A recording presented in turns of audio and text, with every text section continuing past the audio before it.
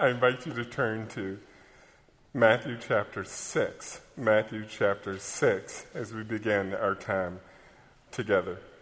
Matthew chapter 6. Now, while you're turning, George mentioned that we drove from upstate New York. Now, I have to tell you, I forgot to say this in the early service, so if you have friends in the early service, please let them know this, that we could have flown. It was our choice to drive. You didn't make us drive all the way from Schenectady. But when we picked up the rental car, I said to my wife, I'm not going to buy insurance this time. It really stresses me out not to have insurance on that car, just to rely on our own insurance. I said, this time I'm just going to, by faith, just take that car and we're not buying insurance. And about an hour outside of Schenectady, we ran into an ice storm.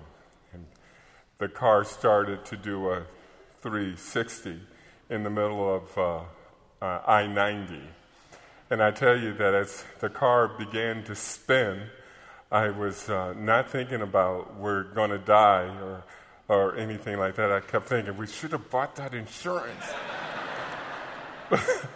But by God's grace, we didn't have an accident, and we are here safely. We do regret there wasn't enough rain on the trip, but other than that. If you have your Bibles open, I'll be reading from Matthew chapter 6, starting with verse 9, and I'm reading from the ESV version. Matthew chapter 6, God's word says, "Pray then like this, Our Father in heaven, hallowed be your name. Your kingdom come, your will be done, on earth as it is in heaven. Give us this day our daily bread, and forgive us our debts, as we also have forgiven our debtors. And lead us not into temptation, but deliver us from evil. For if you forgive others their trespasses, your heavenly Father will also forgive you. But if you do not forgive others their trespasses, neither will your Father forgive your trespasses."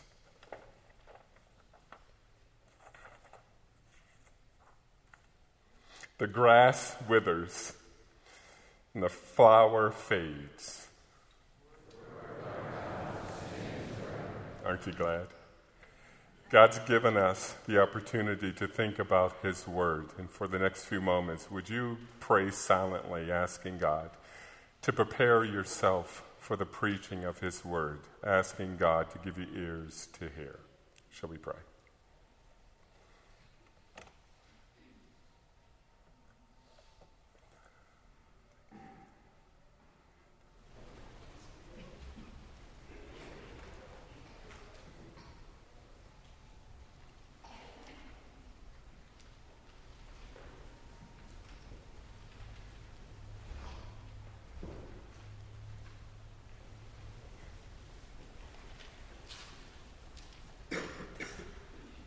Father, your word says that you have exalted above all things your name and your word.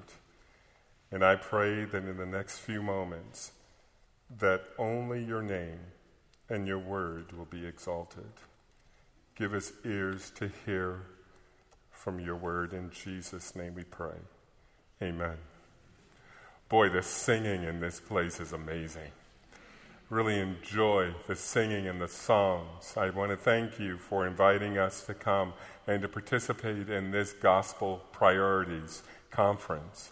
Whenever we talk about gospel priorities and we talk about justice, race, and reconciliation, sometimes the result of that is fear, guilt, anger, resentment, and things that encourage the separation of ourselves. And when we come to worship and especially sing the songs that we sing, we realize that we come from a different perspective. I like Charles Wesley's song that the choir sang earlier.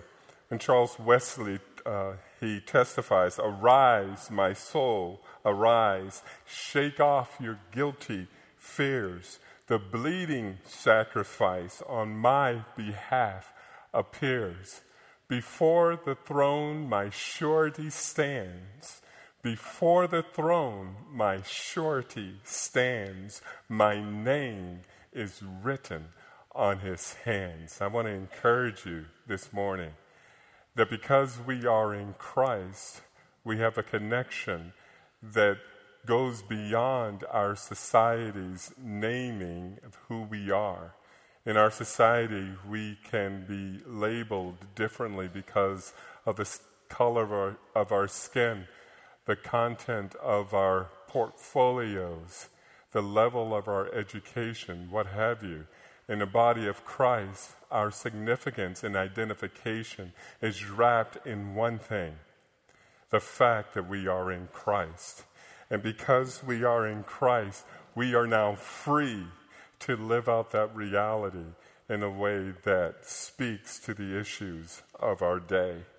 I challenge you to think with me today that in Matthew chapter 6, what is revealed is an organic, relational, and directional connection. An organic, a relational, and a directional connection. Now, I'm going to do something I should have done at the early morning service. I got so excited in my preaching in the morning service, I went from point 1 to 3 and completely forgot point 2. I got back to it, but I forgot it earlier. So what I'm going to do is combine 1 and 2 together.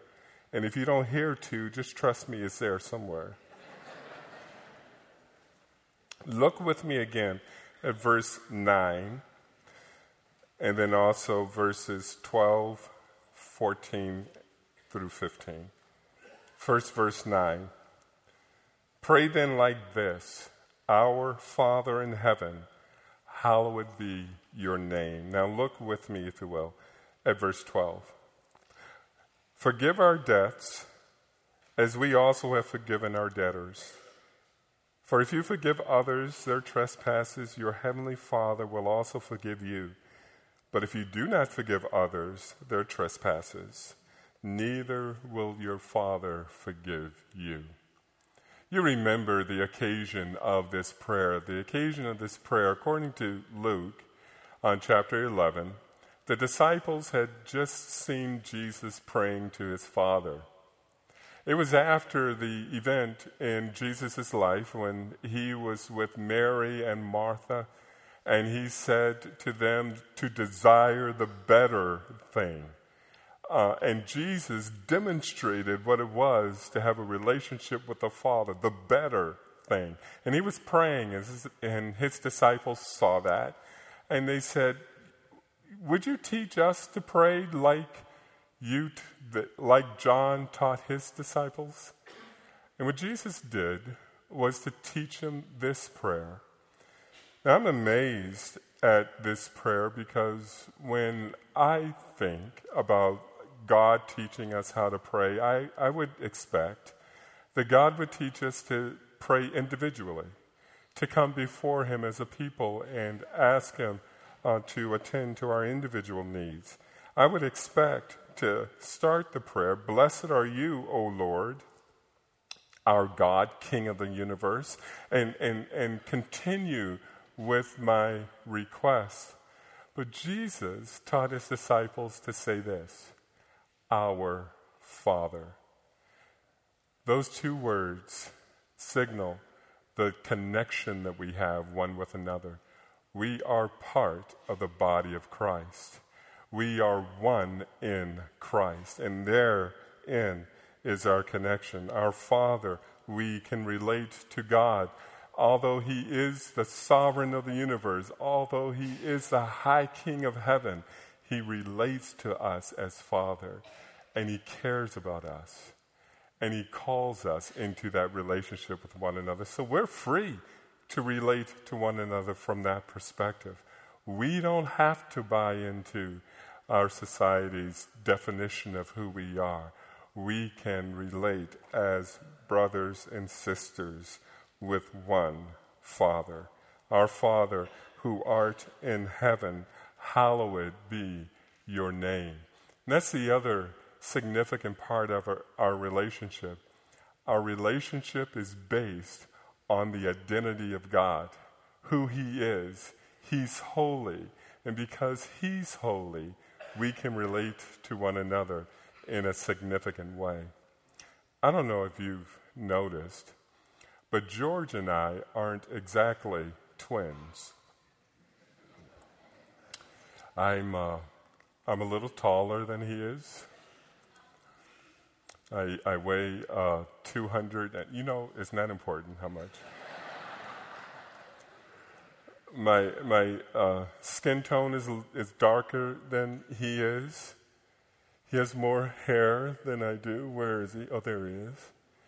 And how much do you weigh again? And we can relate to one another because we like each other, because we find enjoyment in the fact that we're both pastors of churches. But that's not our connection. We can enjoy those things. Our connection is that George and I are brothers in God's family. And whether I like him or not, and I happen to like him, it doesn't matter the way I treat him.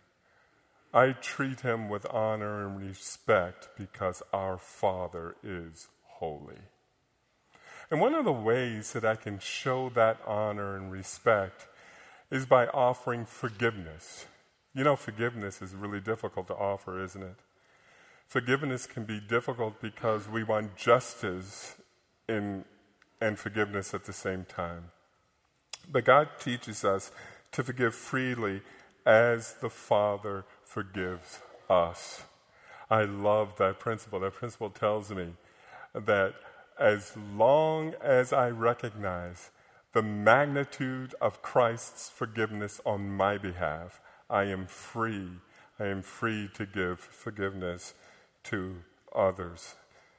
And as a matter of fact, the Bible says, I've read it, that if I refuse to give forgiveness, that my Father will not forgive my trespasses.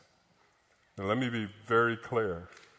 The Bible didn't say that the Father would not forgive my sin guilt, my sin debt. Christ took care of that on the cross. God will know He never will hold my sin debt against Him. But in my relationship with Him, when I sin and I refuse to take care of that, it makes a mark, a barrier in my relationship, my fellowship with God. And God challenges me to ask His forgiveness of my debts, of my trespasses, and then extend that to others. One of the things a radio preacher, I can't remember his name, but he challenged us to think this way. He said, whenever you sin, you're lying about who God is, because we are image bearers of God through Christ. When I lie, I say God is a liar. When I steal, I say God He steals. When I neglect to forgive, I say God doesn't forgive. And God's forgiveness is wonderful. That's why we can sing songs. There was a song that we sang, every praise is to our God. Boy, that was with enthusiasm. I love that song. The reason we can sing that with enthusiasm is because God has already forgiven us our sin debt, and we are released to forgive others. We have a relational connection. We have an organic connection. And then finally, we have a directional connection with one another in Christ. Look at verse 10 and 11 and verse 13. Verse 10 and 11 and verse 13. Verse 10 says, "Your kingdom come, your will be done on earth as it is in heaven. Give us this day our daily bread, and lead us not into temptation, but deliver us from evil." Or if you're reading the King James Version, the evil one. I think there are three things that we can find joy. When we pray, "Your kingdom come," we're acknowledging that there's one kingdom, that we serve in the kingdom of God. Have you ever noticed that there are differences in the way that we worship and serve? I'm from Duanesburg, New York. It's a Presbyterian church in upstate New York. And we sing a little differently than you guys. If we sang every, now what is that song again? Every praise is to our God. I don't think we would actually try that in our church. We are reserved in our church. My sister goes to a church where they are excited. They raise their hands, they clap their hands, and they even do the shuffle thing when they sing. And whenever I go to her church and I try to do the shuffle thing, I can do the shuffle thing somewhat. But when I clap, I'm out off. I don't have rhythm. I can't do it together. And she looks at me and shakes her head. But we're in one kingdom. We may express our worship differently, but we have the same direction, the proclamation of the gospel of Jesus Christ. And as you face this new year and this new decade of serving God in Memphis, take joy in the fact that you are part of the kingdom of God. And everyone in this church, you have one direction, the proclamation of the gospel of Christ Jesus. And you can do that with great joy. The second thing we can do together when we say, "Give us this day our daily bread," we recognize that God provides for our needs daily. He provides for our needs. I can't help but think when we pray, "Give us this day our daily bread," I think of the Old Testament, the wandering in the wilderness and God providing manna for 40 years. Do you know what the children of Israel learned during that time? I think they learned that every day, God provides for their needs. Every day. I think that they learned that on the Sabbath, when God made a regulation, "do not work," He even provided for their needs in keeping that regulation. He even changed the chemical formula for manna on the Sabbath so that it did not spoil the second day. That's incredible. And for 40 years, He did that. You know, I struggle with trust.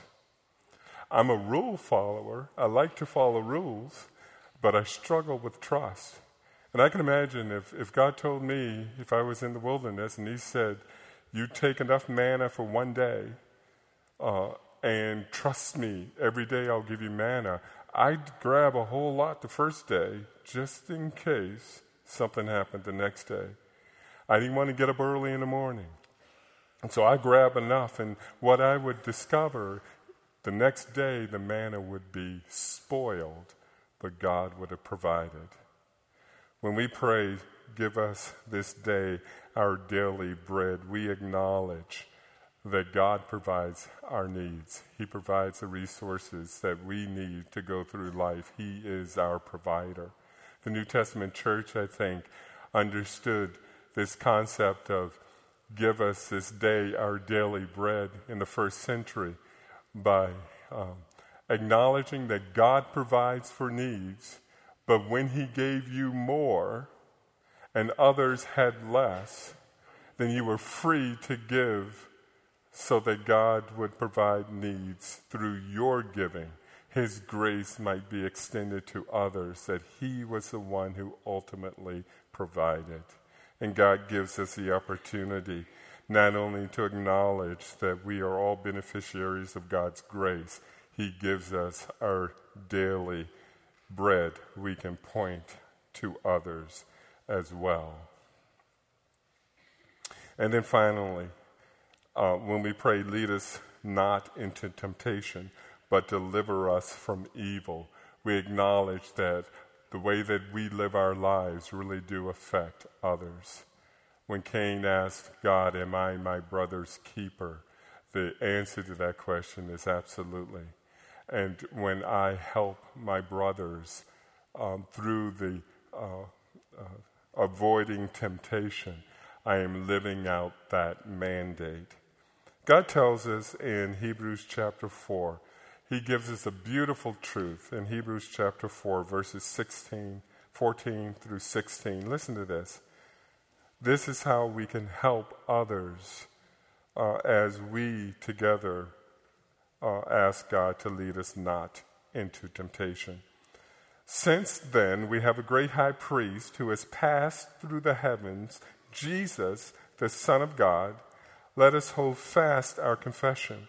For we do not have a high priest who is unable to sympathize with our weaknesses, but one who in every respect has been tempted as we are, yet without sin. So then let us draw near to the throne of grace, that we may find mercy and find grace to help in our time of need. I want you to think about something. God, Jesus Christ, God's Son, lived on this earth and faced temptations like we face, yet he did not sin so that he can help us when we face temptations. We can go to God for help because he knows what we're going through. We can go to him for help because he wants to help us, and he calls us to draw near to him. Whenever one vacation my wife and I went on was to an amusement park in Orlando, and there was this one ride in that amusement park called Dr. Death, or whatever it was called. It was a ride where you sat in the seat and it would shoot you up in the air. Well, whenever I love amusement rides, whenever I'm faced with an amusement ride that's scary, I always look at the people who go before me. And I always say, if they make it, I can make it. And if there's not an ambulance waiting there, I'm going on that ride. And I enjoy it. Whenever we're faced with temptations, we can look to Christ because he faced it and he made it, and he calls us to come to him. We are connected with one another relationally. We are connected with one another in direction. We are connected because of Christ. Let's celebrate that. Shall we pray?